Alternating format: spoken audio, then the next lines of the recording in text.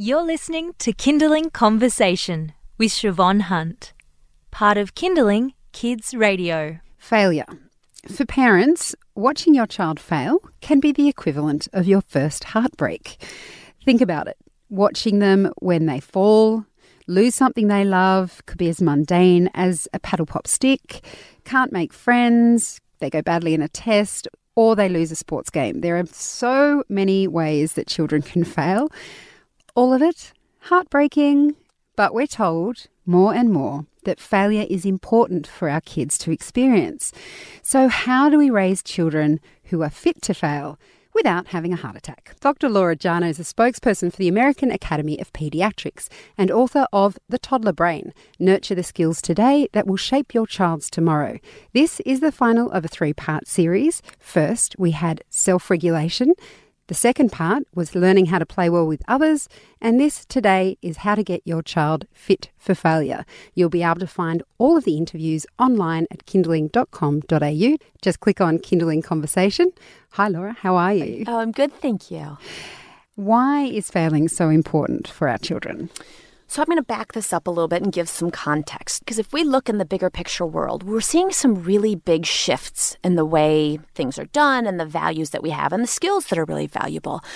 Perhaps one of the most important skills these days is failure, right? And we see it all over in companies and people who are hiring. And the idea that instead of wanting to know all your successes, and I want to see all the awards you've won, that's great. But I want to know what you're going to do when you're going to fail. And what we're seeing is that companies interviewing for employees are asking the question, when have you failed and what did you do about it? And then we're seeing entrance exams, whether it's into university or into, whatever programs you're trying to get into. And that question keeps coming up. Part of that's because we live in a world where information is much more readily available. So it's not as hard as it used to be to have the right answer.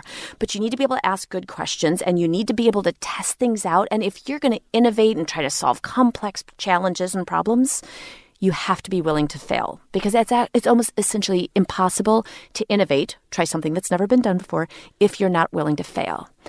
Now, I'm going to bring this back down to parenthood because that was a very broad answer. If you think about it for parents, we live in sort of our bubble sometimes, right? And we want our kids to succeed because it's our job to help teach them.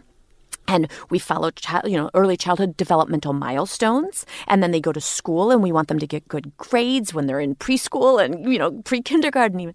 So we get into that mindset and we forget, unfortunately, that there's value to a certain degree of failure. And I've always said it's not massive failure we're talking about, but it's a certain degree of failure because that's what helps kids learn to adjust, try something new, get used to, to the idea that not everything's going to be perfect.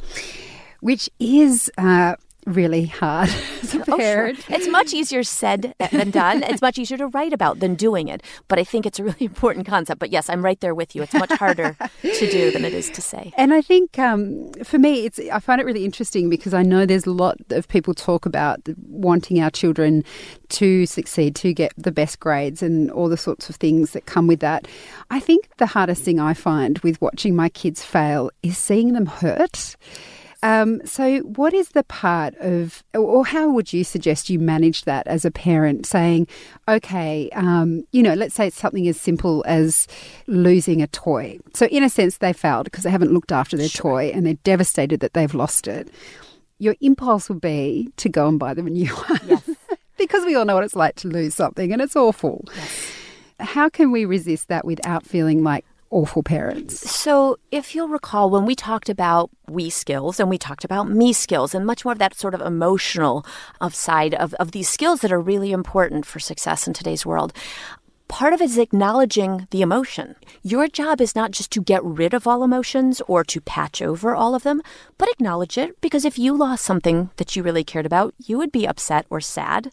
But if you also, and this is where I come back to, the goal of remembering what your big picture is. It's very easy to get buried in the day-to-day. It's a lot in parenthood to manage, right? I mean, just making sure you've got dinner on the table is a lot, right? I used to be proud of myself. If I got a load of laundry in the wash once a week, I was really proud of myself.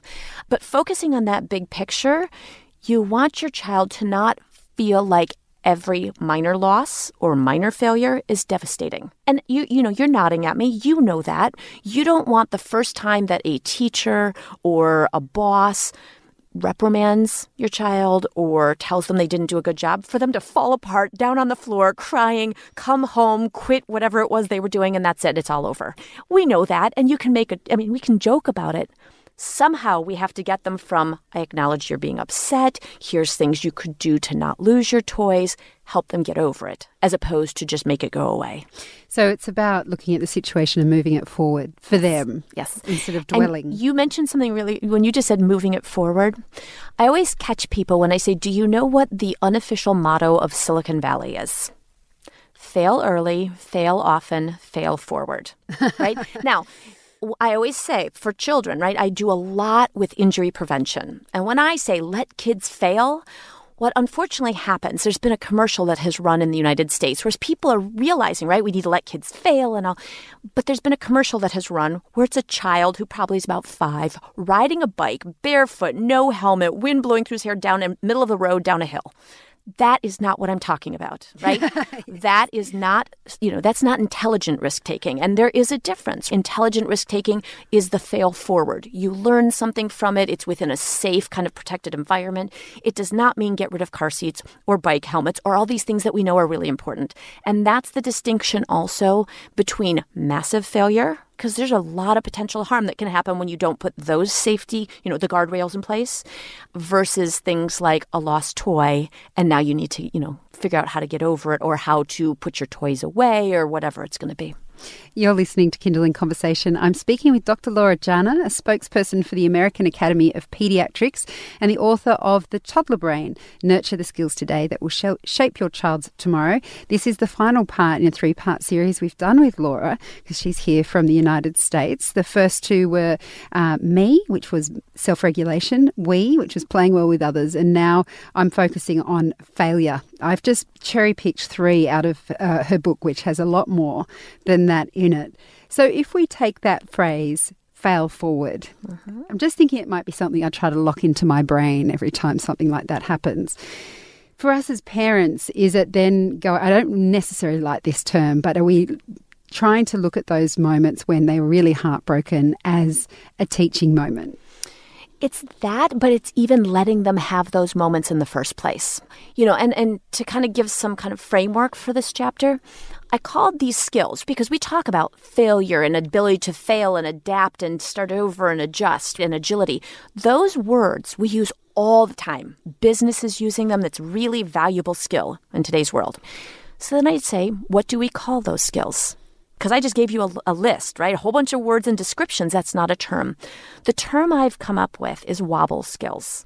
Now, I understand here in Australia that a toy that I grew up with was not one commonly, used here, but they were called Weebles, and they've been around since the 70s at least, all right, in the United States. And they were weighted eggs. So picture a solid toy, an egg, and it was heavier on the bottom. So they would tip. They would wobble, but the tagline or the marketing slogan was Weebles wobble, but they don't fall down. And I thought, that is what we need to be doing with our children. Because again, you don't want massive failure. You don't want them falling, you don't want this toy falling over, falling on the floor and cracking, but it wobbles. Now back to the what do we want to do with our children question.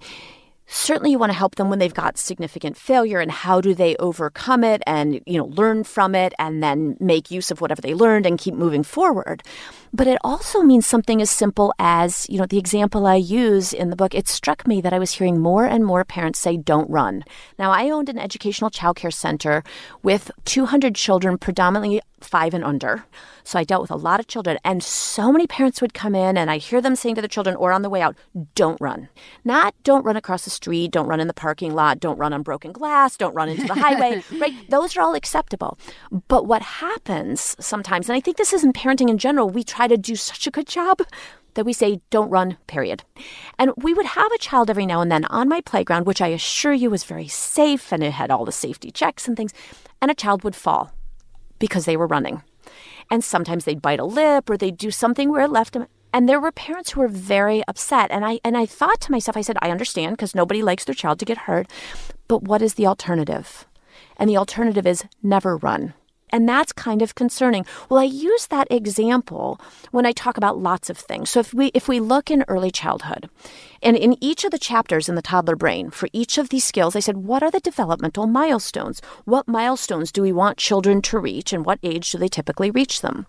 So I got to this chapter on the ability to fail and adapt and kind of get up and brush yourself off and keep going. I said, what are the milestones? And here's the thing, it's kind of a trick question because there are none. Milestones are successes.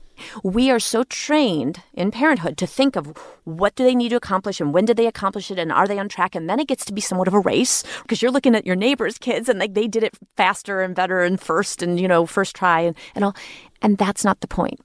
So there are no specific milestones, but there are very good examples. Toddling being the most obvious. If a child's walking well and you do not think that they're going to fall when they're doing it, by definition, that's not toddling anymore, right? Like they're walking. Yes. Toddling is the expectation that they are going to fall. And as parents, this is such a good example because it's don't let them toddle around sharp objects. We cover the corners of tables and we remove, cords that they might trip over and we, make sure there's not an open basement door that they can toddle and fall down. But we create safe spaces for them and then we let them toddle and they may fall over and then they learn to brush themselves off and get back up again.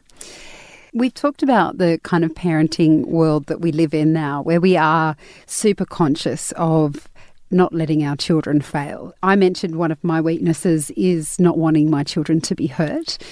I think the other one that I'm sure other parents will relate to is feeling like you are personally responsible for every little bit of pain they feel. So when I say I don't like to see them hurt, that's just a genuine thing. I don't like seeing them upset. But then there's another element to that, to the failing part, where as a parent, I think, and many other parents, I think, have a similar feeling, is that somehow everything is our job. Their ultimate well-being, happiness, all that stuff is our responsibility until they're an adult. God help us when they're adults because we won't have anything to do. But is that part of, I guess you have, you take us through obstacles that parents have. Is that one of the obstacles where we sort of feel like we have to stop them failing because that's what it is to be a successful parent? Sure. And, this is where I think probably one of the best things I can do for parents is help parents shift the way they look at that. The first is to validate that feeling because I have that feeling just as much as you have that feeling, which is, if you're a parent, you want the best for your child.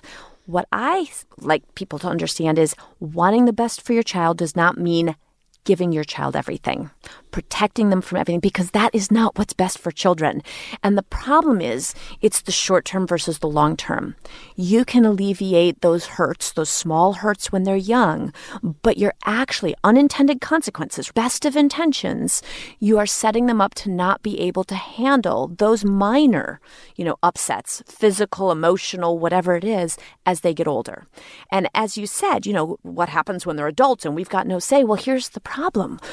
A lot of people are looking and saying there is a generation now that are entering adulthood that because our parenting world has shifted so much, are getting out into the real world and they do not have the skills they need.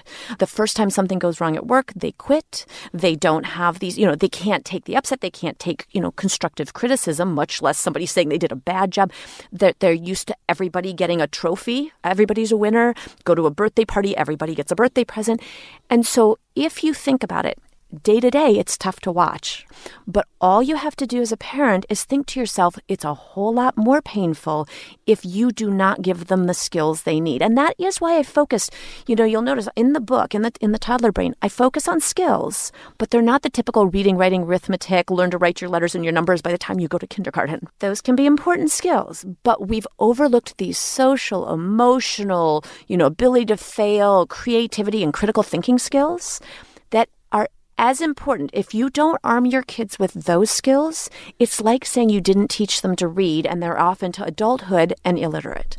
And as soon as parents think of it that way, then it helps you get past that part of I know they're upset and you can sympathize and you can help them figure out a strategy, but the goal is to get them a strategy. And the strategy is not you solving the problem for them. So that's sort of a shift in the way parents think about it makes it much more empowering as opposed to I feel like a terrible parent because my child just suffered some, some emotional hurt. It's such a nice thing to do to try and shift our minds about these things. Laura, thank you so much for coming in and chatting with us it is such a pleasure to get to join you in person as well. Really enjoyed it. Thank you, Laura. That's Dr. Laura Jana. She's a spokesperson for the American Academy of Paediatrics and author of The Toddler Brain, Nurture the Skills Today That Will Shape Your Child's Tomorrow.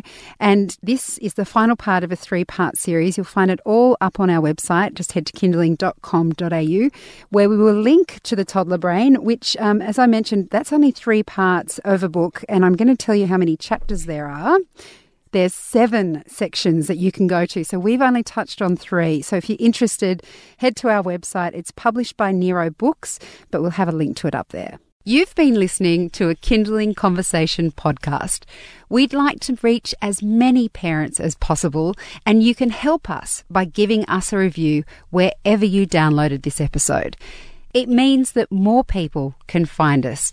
I'm Siobhan Hunt. See you next time.